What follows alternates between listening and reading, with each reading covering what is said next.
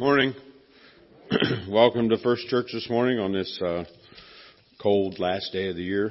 Hopefully everybody's staying warm. It's pretty nasty out there this morning, but glad to see everybody here this morning.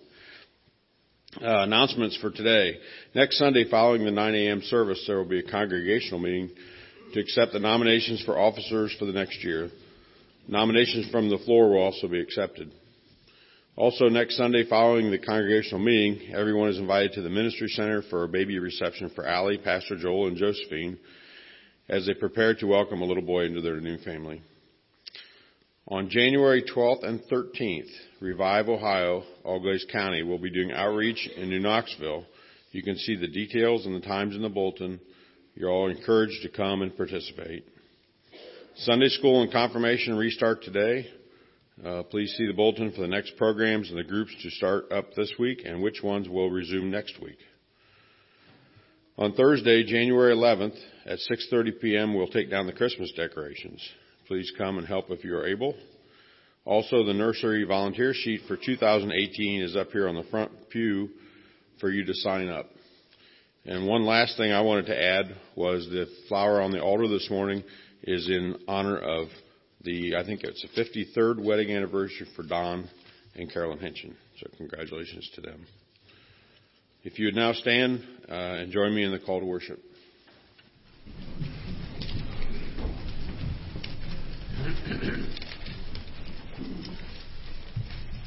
With what shall I come before the Lord and bow down before the exalted God? Shall I come before him with burnt offerings, with calves a year old? Will the Lord be pleased with thousands of rams, with 10,000 rivers of olive oil? Shall I offer my firstborn for my transgression, the fruit of my body for the sin of my soul? He has shown you, O mortal, what is good, and what does the Lord require of you? To act justly, to love mercy, and to walk humbly with your God. Now we'll stand and sing 10,000 Reasons.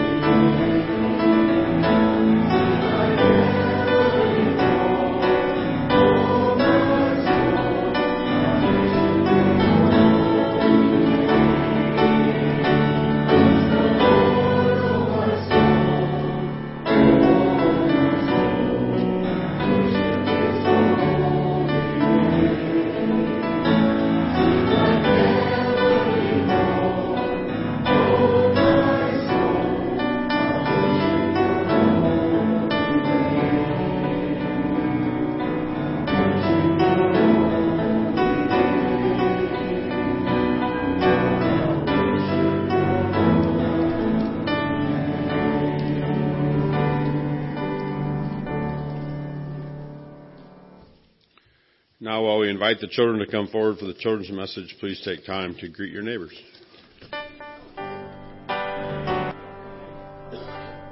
Hey, good morning. Morning, girls. How are you today? I think this is 2 weeks in a row we've only had girls at Children's Chat. I think we need to make a challenge. Where are the boys? I don't know. Oh, well, Benjamin is still thinking about if Children's Chat is really his thing this morning or not, I think. Well, what do I got with me? An apple. Yeah. A what? How do you know it's a Honeycrisp apple? Wow. You know your apples, girlfriend. Wow. All right. So, apples are pretty cool, aren't they? They're pretty yummy. They're good for us. They're supposed to be red. Oh, well, today I'm going to introduce you to a yellow apple. Yum. Yum. Well, now, I want to do something with my apple. I'm going to cut my apple in half here. Okay? I'm going to cut my apple in half here. Now, this isn't the way Mom usually cuts your apple in half, is it? No, we cut it the other way. But there is something kind of magical. It's a star. It is. It's a star. And that star has 1, 2, 3, 4, 5 points on it. Okay. I'm 4 right now. Cool. Okay, so what do we call the center part of the apple? I just felt like What do we call that? The core. The core. Is that the good part of the apple to eat? No, it's not. That's the part we usually leave behind, isn't it? But that core is the center part of that apple, right? And you cut it. And you cut it, and the seeds are in there. Yeah, but I didn't eat the seeds. no. Now I have a question. Do you have a core? No. Yes. Yes. No. Yes. Maybe so. Okay. Well, we do. We have a core. It's called our spiritual core, and it is the place where we connect with God. Okay? In our scripture reading today, it says, God is in our heart. yes, He is. When you pray, enter your inner room. That's your core. Your inner room is your core. And having shut the door, pray to your Father who is in secret. Okay? We're going to be talking about prayer a lot in the next couple weeks. And when we pray, when do you pray? When do you pray? Sometimes we forget. Oh, well, that's not what I'm worried about. When do you pray? At night before you go to bed? Yeah. Do you pray maybe when you eat? Yeah. Do we pray before snack at school? Yeah. Yeah. When else do we pray? Have it my boo-boo. Can you only pray at night and before you eat? No. Well, when can we pray? Whatever you want. Whenever we want. And that's whenever we want. We enter into that inner core. And that prayer is just between you and God, right? Yeah. Because when we pray, do we have to stand in front of everybody and say, hey, I'm going to pray now? Is that a good idea? No, we don't have to do that. God wants us to pray from our inner core. He wants us to tell Him what's really bothering Him, what's really bothering us, and He wants us to tell Him thank you for the things that we have. Right. So, it doesn't mean that we can't pray with our family, but Jesus teaches us that you pray to make a connection with Him. When you pray, there may be other people around, but your thoughts and your words are private. They're between you and God. Okay? So, the next time you eat your apple, I want you to think about that inner core that's in there. And how about you have that inner core, and that is your connection, your spiritual core with Jesus. It is not fake. You can eat it. Okay, let's say a quick prayer. Dear Heavenly Father, thank you for this freezing cold morning. Thank you for the girls that have come today, and that we have learned that through prayer, you are with us wherever we go. We have an inner core, and you hear that inner core all the time, no matter where we are and what we're doing. Please be with us this week. Help us to be your hands and feet. In Jesus' name we pray. Amen. Amen. Thank you, Maria. I've been noticing a trend during children's chat recently. We had candy canes last week and apples this week. Maybe we're a little too sugared up from last week, so we decided to go with something a little healthier this time. Thank you. Let's pray together. Father, thank you so much for this day. Lord, we praise you this morning because of who you are, that you are our God who cares and loves each one of us, who is holy and just and righteous. And we understand and know that you are here with us this morning. Your word says that where 2 or 3 gather, you are here with us. And so we are grateful that your presence, your Spirit is here, and that you are a God who loves and is able to take care of our needs. Lord, your word teaches us that you provide exactly what we need according to your will.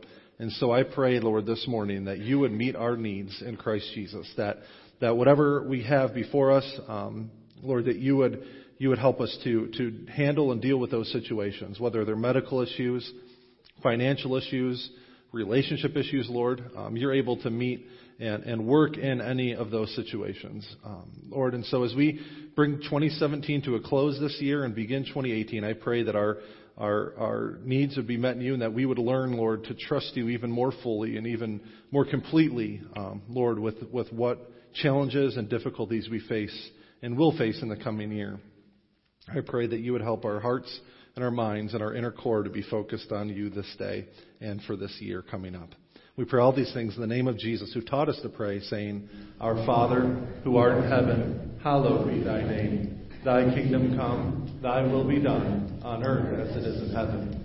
Give us this day our daily bread, and forgive us our debts, as we forgive our debtors. And lead us not into temptation, but deliver us from evil. For thine is the kingdom, and the power, and the glory forever. Amen. This time I want to invite those who are helping with the offering to come forward. Our offering today goes to help the elevator modernization project.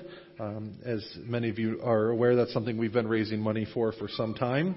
And the Rohrbach Quartet will be singing Mary, Did You Know?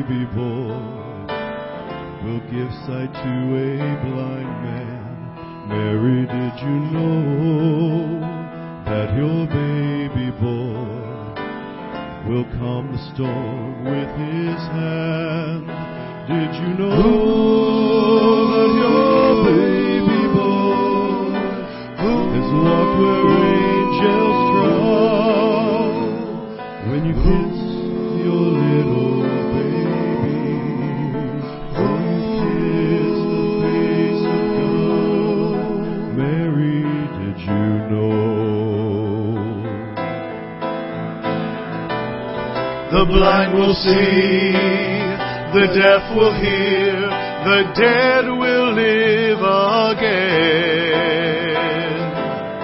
The lame will leap, the dumb will speak, the praises of the Lamb.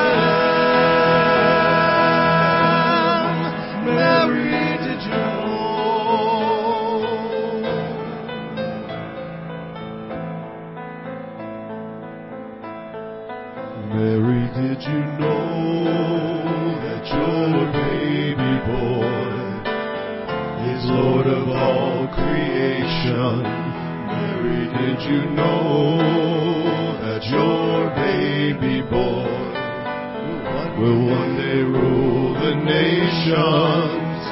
Did you know that your baby boy is heaven's perfect Lamb? The sleeping child you're holding is the great I am.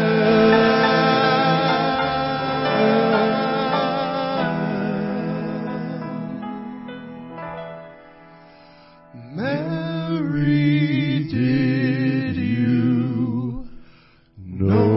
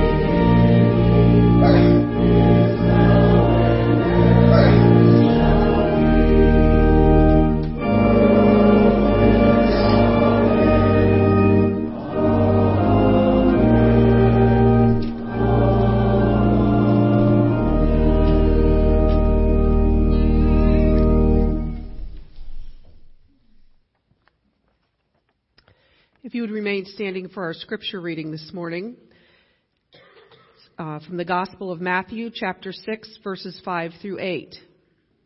And when you pray, do not be like the hypocrites, for they love to pray standing in the synagogues and on the street corners to be seen by others. Truly I tell you, they have received their full reward. But when you pray, go into your room, close the door, and pray to your Father who is unseen. Then your Father who sees what is done in secret will reward you. And when you pray, do not keep on babbling like pagans, for they think they will be heard because of their many words. Do not be like them, for your Father knows what you need before you ask Him. And now if you would join us in singing number 435, What a Friend We Have in Jesus.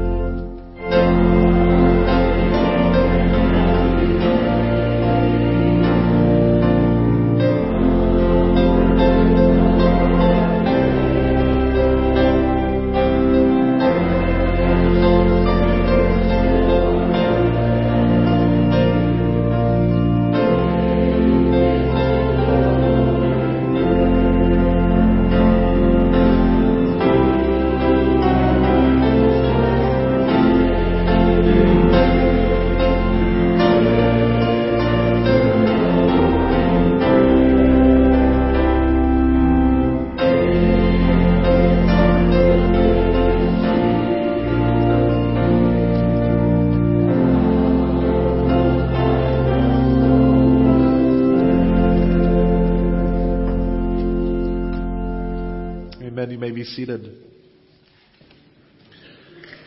Father, we thank you again for this time. We can gather together and praise your name and worship you. And I pray that as we open your word together, that you would focus our hearts and our minds on what you have to say to us today. And I pray that you give me words to speak, to clearly proclaim the message and the good news of your gospel. We pray this in Jesus' name. Amen.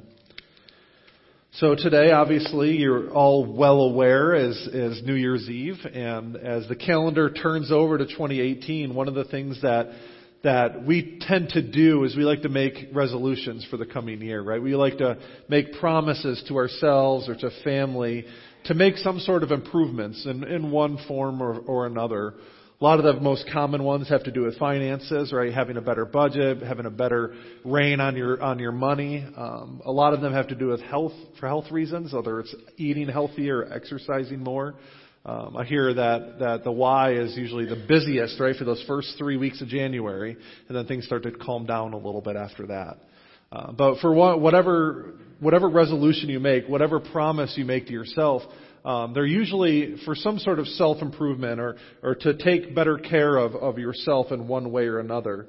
Most of our New Year's resolutions are very self-centered in that way, right? They're looking to improve something about ourselves. And that's not necessarily a bad thing. I'm not saying that you shouldn't do that, but that tends to be the focus is inward. It tends to be focusing on improving ourselves or our lives in some way. What I want to encourage us beginning today and looking forward as we study the Lord's Prayer and look at what it means to pray like Jesus, I think it would be great for us as a church and as individuals to commit to making 2018 a year of prayer.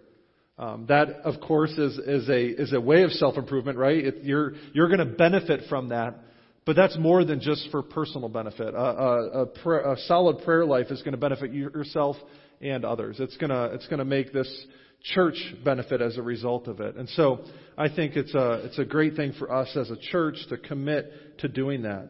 But before we can commit to a year of prayer, before we can commit to improving and working on our prayer life, we need to start with the question, what is prayer? What does it mean to pray? What does it mean to seek God in that way? Prayer in its very basic definition of prayer would be simply just having conversation with God. At its very core, that's what prayer is all about. Having that communication or conversation with God. Now, prayer is meant to be a two-way conversation, right? It's meant to be us laying out our requests or laying out our praise or laying out our confession to the Lord. And we're also meant to hear from Him as well. But too often we make prayer a one-way conversation, right? It's one-sided. We lay all of our concerns, we lay out all of our requests out to God, and then we just wrap it up there and go on throughout our day. Too often we make prayer just a one-way conversation instead of hearing what God may have to say to us through His Word. And really, God initiates the conversation. Prayer is not something that we do for God. It's something that God has made available for us.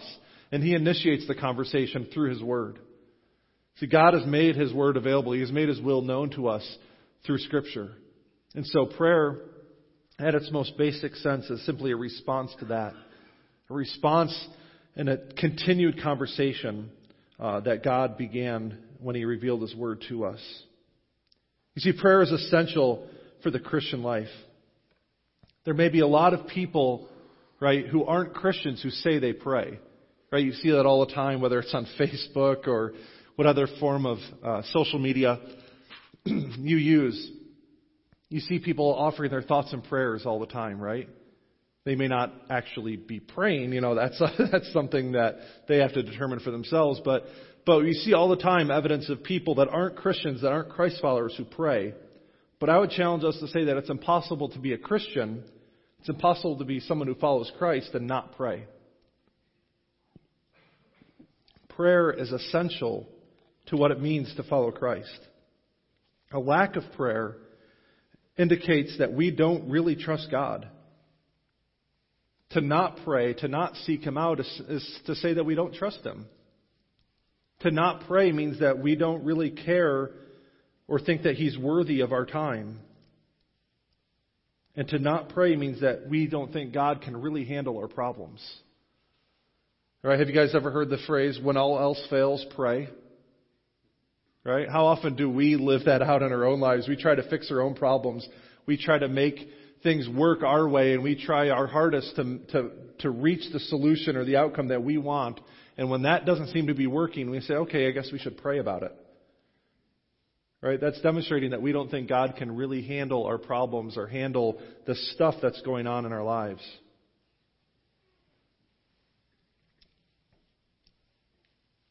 Instead, we need to learn to trust God. We need to come to Him in prayer and lay all of those things at His feet. He is worthy of our time. We should trust Him with whatever we're facing, the good and the bad and the ugly of our lives. He's worthy of our trust and worthy of our time and attention. And that goes for us as individuals, but it goes for us as a church as well. I think a healthy church is a praying church. But in order to be a praying church, in order to make that kind of commitment that I talked about, we need to learn how to pray. I'm not saying that we're completely ignorant on that subject. I'm not saying that we're starting at ground zero. There's a lot of faithful prayer that already happens here in this church, and I praise God for that. But as a church as a whole, we want to come around prayer and come around this idea of having that conversation with the Lord and do so in a way that is scriptural in the way that Jesus taught His disciples. The Lord's Prayer, which is so familiar to many of us, is found actually twice in the Gospels. The first one is in Matthew during Jesus' teaching on prayer in the Sermon on the Mount, and that's the one we're most familiar with. That's the one we often recite together, and it's the one that most people are aware of. And it's one that we're going to be studying over the next several weeks. But there's another version that's found in Luke 11, and I point that out to you because I love the way that Luke introduces that form of the Lord's Prayer. At one point, Jesus was off praying by Himself in a certain place. It says in Luke chapter 11, verse 1, He was praying in a certain place, and when He finished, one of His disciples said to Him, Lord, teach us to pray, just as John taught his disciples. And so then Jesus goes on to teach them, once again, the Lord's Prayer. And again, it's the disciples were seeing Jesus. They were observing how He was praying. They were observing that kind of prayer life that He had. Throughout the Gospels, it mentions that Jesus would often go off by Himself, go off to a private place, and pray. And if that's something Jesus needed to do, how much more so do we need to do it? And so it was on one of those occasions that the disciples were seeing Him in His prayer time, seeing Him praying to the Father, and said, Lord, teach us to pray like You pray. Teach us to have that same kind of prayer life, that same kind of trust and dependence on the Lord that You have. And it's the Lord's Prayer that He gave them. So Jesus gave us the Lord's Prayer in order to teach us how to pray. And so you may be sitting there thinking, okay, prayer sounds great. I want to have a good prayer life. I want to be able to trust the Lord like that and be able to lay my requests at His feet and worship Him through prayer and develop my relationship with the Lord like that. But where do I begin? How do I have that kind of prayer life? The key to having a prayer life like that is by looking at the Lord's Prayer and by studying it and by using that as a pattern for our own prayer life. And so that's what we're going to be doing over the coming months. But before we dive into that, before we look at the Lord's Prayer line by line and what it has to teach us, I want to take some time today to look at this introduction to prayer that Jesus gave us in Matthew chapter 6, which Maria just read for you. And in this passage, Jesus teaches us a couple very important things about prayer and what prayer is and also what it is not. And so we're going to be taking a look at that together today.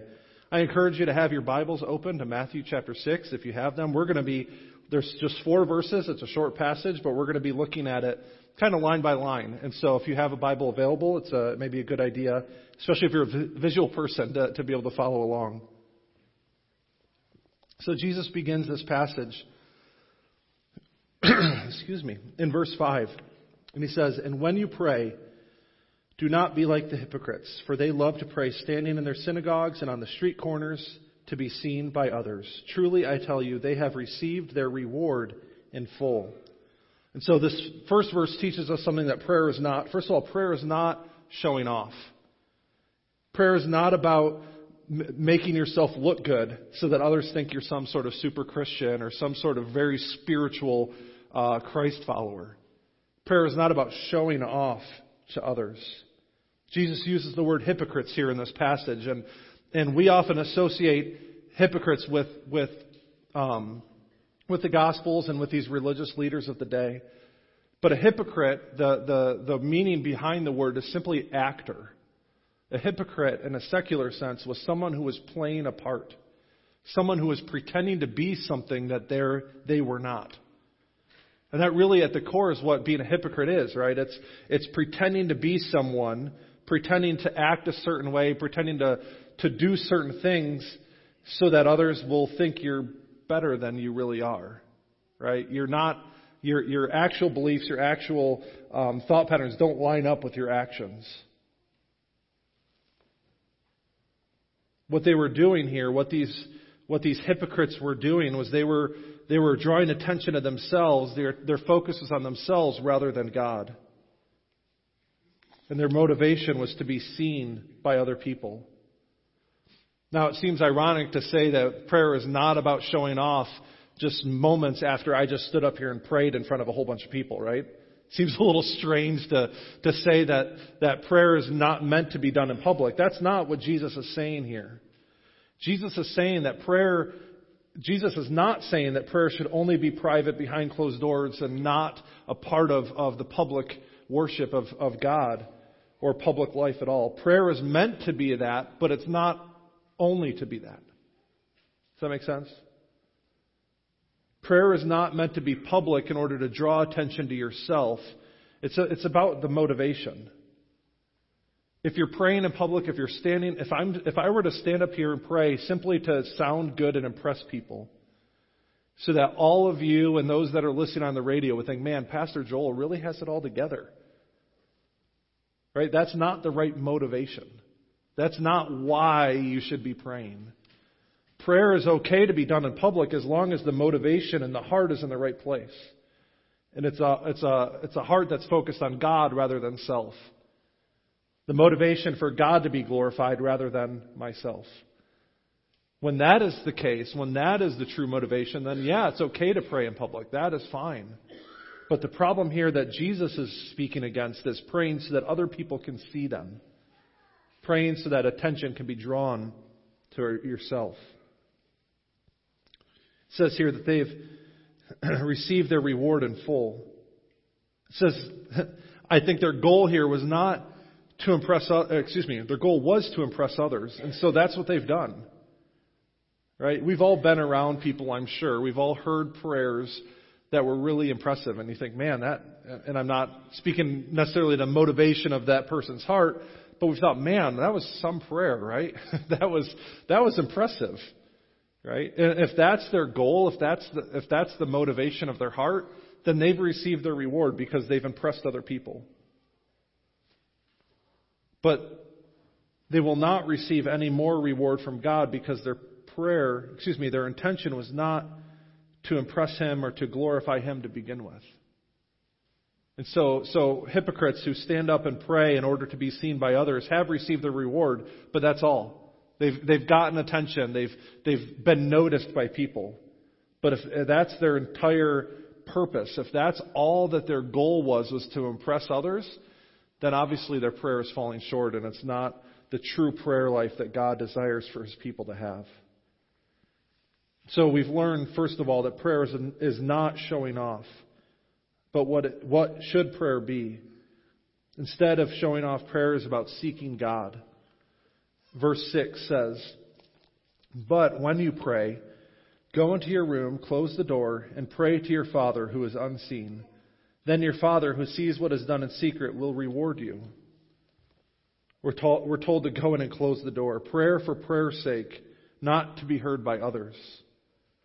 Right? Again, it goes back to the motivations. It goes back to why we're praying. Are we doing it so that we can glorify God and that we can develop and strengthen our relationship with Him? Or are we doing it to impress others? See, God sees what is done in secret. We don't need to show off to get His attention. And there's no place that we can go that we can hide from God. God is everywhere. God is in all places. And so we don't need to be standing at the pulpit. We don't need to be standing on the street corners on a soapbox in order to get God's attention for Him to hear us.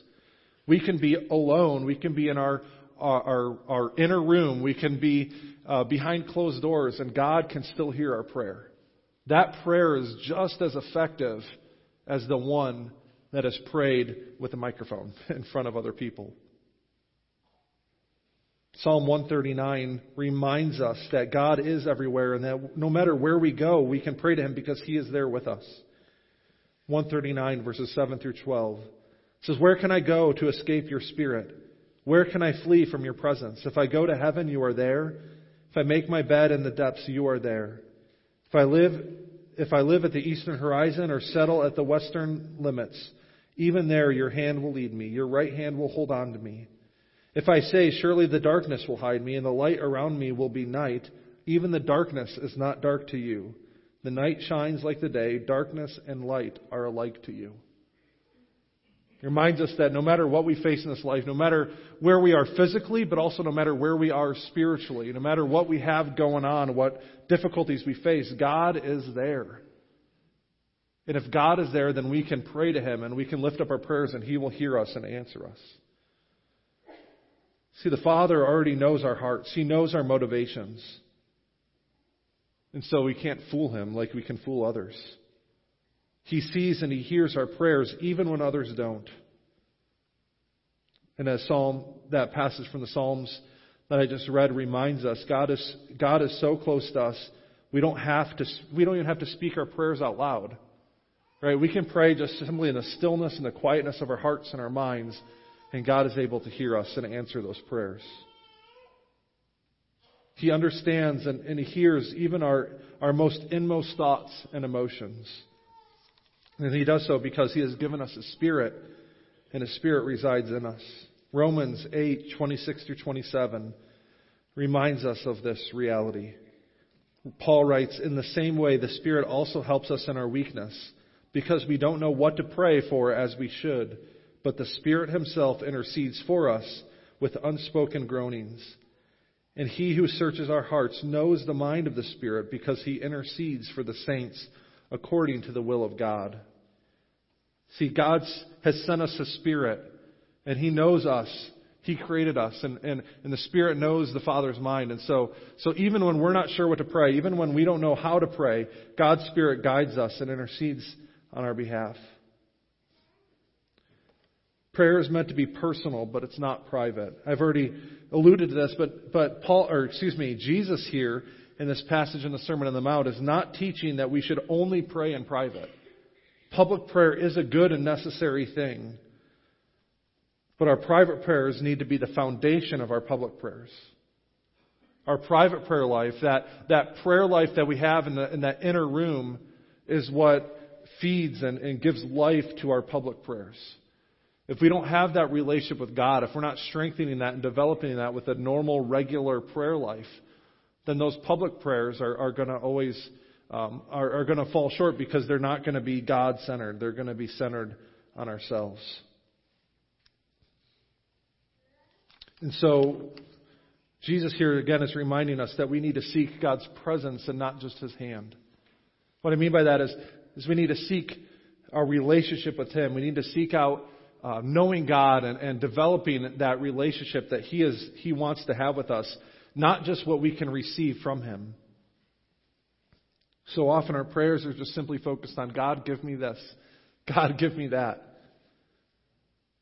And that while that can be a part of regular prayer, seeking God out and crying out to Him for help, our focus should always be on knowing Him and developing that relationship with Him. Prayer is the main way that we can develop and strengthen that relationship. It's not just about what He can do for us. It's not just about the blessings. It's about the one who gives the blessings as well. So prayer is not showing off, but it is seeking God's face. Second thing that Jesus teaches us here is that prayer is not trying to convince God. He goes on to write in verse 7, "And when you pray, do not go on babbling like pagans, for they think they will be heard because of their many words. Do not be like them." Oh, excuse me. That's the next verse. He ends here, for they think they'll be heard because of their many words. Prayer is not trying to convince God.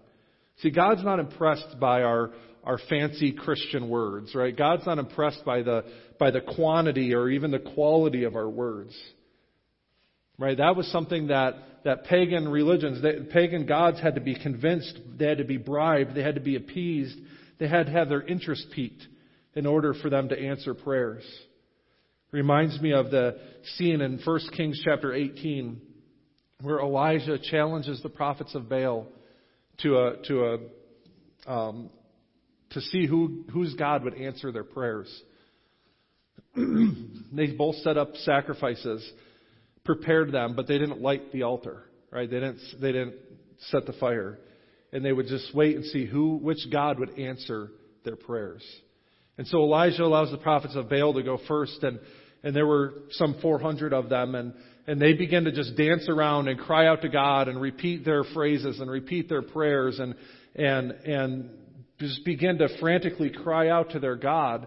And Elijah just sits back and even starts to make fun of them. I love that passage. He said, what's wrong? Is Baal busy? Is he preoccupied? Has he gone on one of his many trips? Does he need to be awakened? Right? And the prophets just continue. They repeat themselves and they begin to dance and begin to just frantically cry out. And they even get to the point where they start cutting themselves with swords, thinking that the flow of their blood would somehow get their God's attention. And all the while, Elijah is just sitting back and watching nothing happen. And it says, no one answered, no one responded, no one was there. See, the pagan understanding of God was that we had to manipulate God.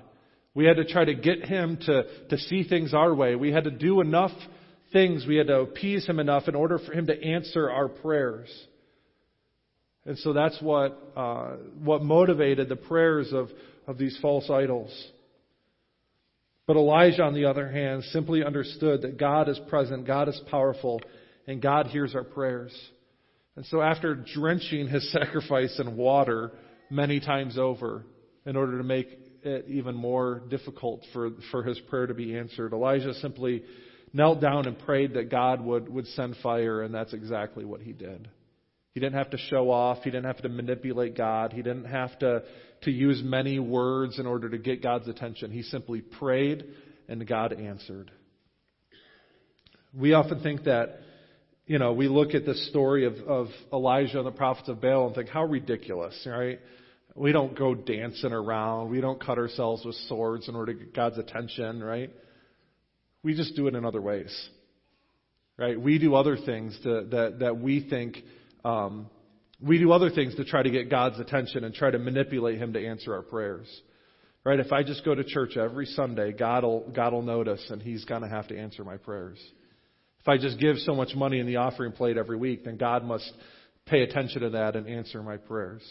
If I use words like thou and thou art holy and all, these special Christian words that we throw out all the time, God must hear those and be pleased and answer our prayers. We often think that if we just say the right things or do the right things, then God will notice and listen and hear what we have to say.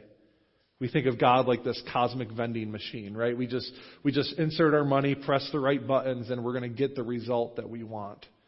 The problem is that life doesn't work that way, does it? God doesn't work that way. And so we try to manipulate God. We say, God, I've done all the things you've asked me to do. I've said the right prayers. I've done the right Christian things. I've gone to church. Why aren't you hearing me? Why aren't you answering me? And we get frustrated and we get upset, but God never promises to work that way. Our God is not like that. He cares about us and hears us, not because He's been manipulated to do so. He does it because He loves us. He cares about us, and He doesn't need to be manipulated into that. And He answers and hears our prayers because He is glorified through them. John chapter 14, verse 13, Jesus says, whatever you ask in my name, I will do it. And we often just stop it there, right? Whatever you ask in my name, I'll do it. So if I just tack on in Jesus' name at the end of my prayer, God's got to answer it. But that's not how it works. Jesus says, whatever you ask in my name, I will do it so that the Father may be glorified in the Son. See, God answers our prayers not out of some sort of coercion or manipulation on our part. He does it so that He may be glorified. He answers our prayers according to His will so that His will could be accomplished. That's what it means to pray in Jesus' name. It's not tacking on some formula at the end of our prayer. It's about praying in accordance and along with the will of God so that He could be glorified in everything. So prayer is not trying to manipulate God, but it is revealing our heart to Him. Again, Matthew chapter 6, verse 8, do not be like them, for your Father knows what you need before you ask Him. We don't have to convince God because He already knows. Good fathers know how to give good gifts to their children, so how much more so will our good God give good gifts to His children? Matthew chapter 7, just later on in the Sermon on the Mount, Jesus says this, ask and it will be given to you. Seek and you will find. Knock and the door will be opened to you. For everyone who asks receives, and the one who seeks finds. And to the one who knocks the door will be opened. Who among you, if his son asks for bread, will give him a stone? Or if he asks for a fish, will give him a snake? If you then, who are evil, know how to give good gifts to your children, how much more will your Father in heaven give good things to those who ask Him? Therefore, whatever you want others to do for you, do also the same to them, for this is the law and the prophets. See, it's not about manipulating God. God already loves and cares about us. We don't have to convince Him to do that. But it's about trusting that what He wants to give us, what is according to His will, is what's best for us. God knows our heart and what we need better than we do. The human heart is deceptive, but God knows the heart. Jeremiah 17:9-10 teaches us that. We often don't know what to ask for. We ask for the wrong things. We ask for things that will ultimately hurt us or damage us in the end. And God knows that. And so He gives us not what we want, but what we need. And so prayer isn't about trying to change God's mind. It's not about trying to manipulate Him to do our will, but it's about lining up our heart and our mind with God's. It's about seeking His will and not our own. It says here that He knows the things that we need, not the things that we want. We often pray for what we want. As we seek God in prayer and reveal our hearts to Him, He helps us to focus on what we actually need and what will be beneficial to us. And so prayer is not about trying to manipulate Him to do our will, but it's about seeking His. And finally, prayer is not just mere repetition. Jesus goes on to then give the Lord's Prayer to those that are hearing him preach the Sermon on the Mount. And later on again to His disciples when they ask Him how to pray. So it's not about just mere repetition. Notice here, Jesus says this is not what to pray. He says this is how you should pray. Jesus here is not encouraging us to simply just repeat things over and over again. Repetition is not necessarily a bad thing. It can be a good thing to pray the words that are listed here. We do so every Sunday. But if that's all we do is just merely repeating words, then that has some negative effects on us. Repetition can disengage the mind. We stop really thinking about what the words mean and just repeat the words. It may be easy to teach the words, but not what they mean. When this happens, meaning is found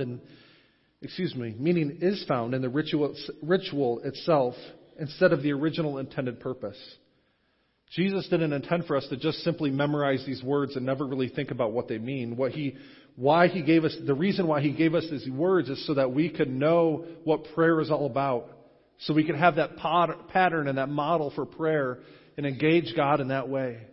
But when we just focus on repeating the words and not what they mean, we lose that meaning and that purpose. And so if it's not about mere repetition, what is the purpose of the Lord's Prayer? It's about having a pattern for all of our other prayers. It's about the how and not the what. Each line of the Lord's Prayer gives us an example of how how and what we should pray for. Again, prayer is not just about a request. It's not about just listing off all the things we want God to do in our lives, but it includes other things like praise, thanksgiving, confession, as well as our requests. Prayer is about responding to God's Word.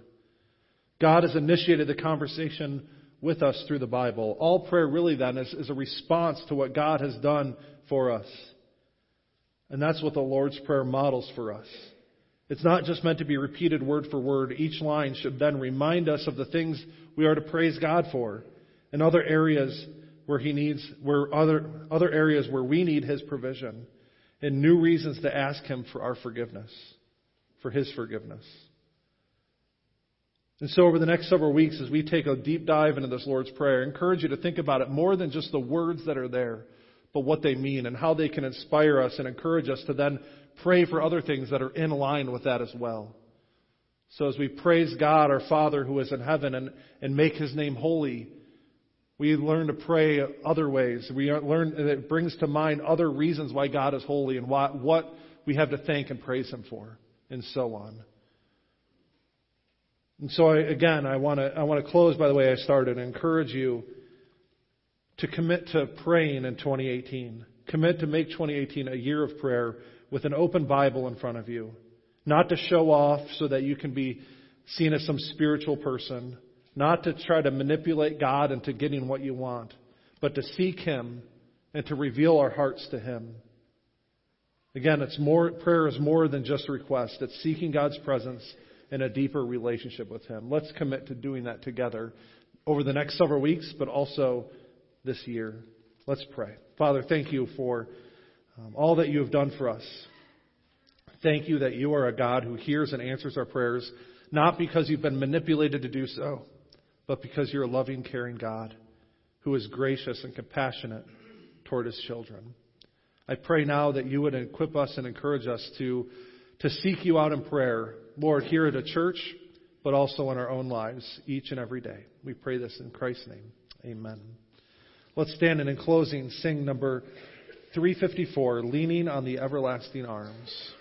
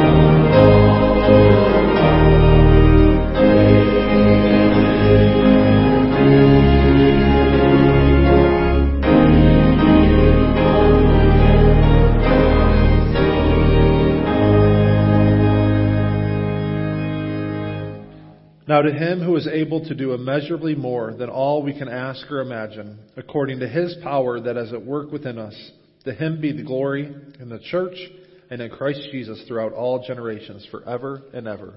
Amen. You may go in peace.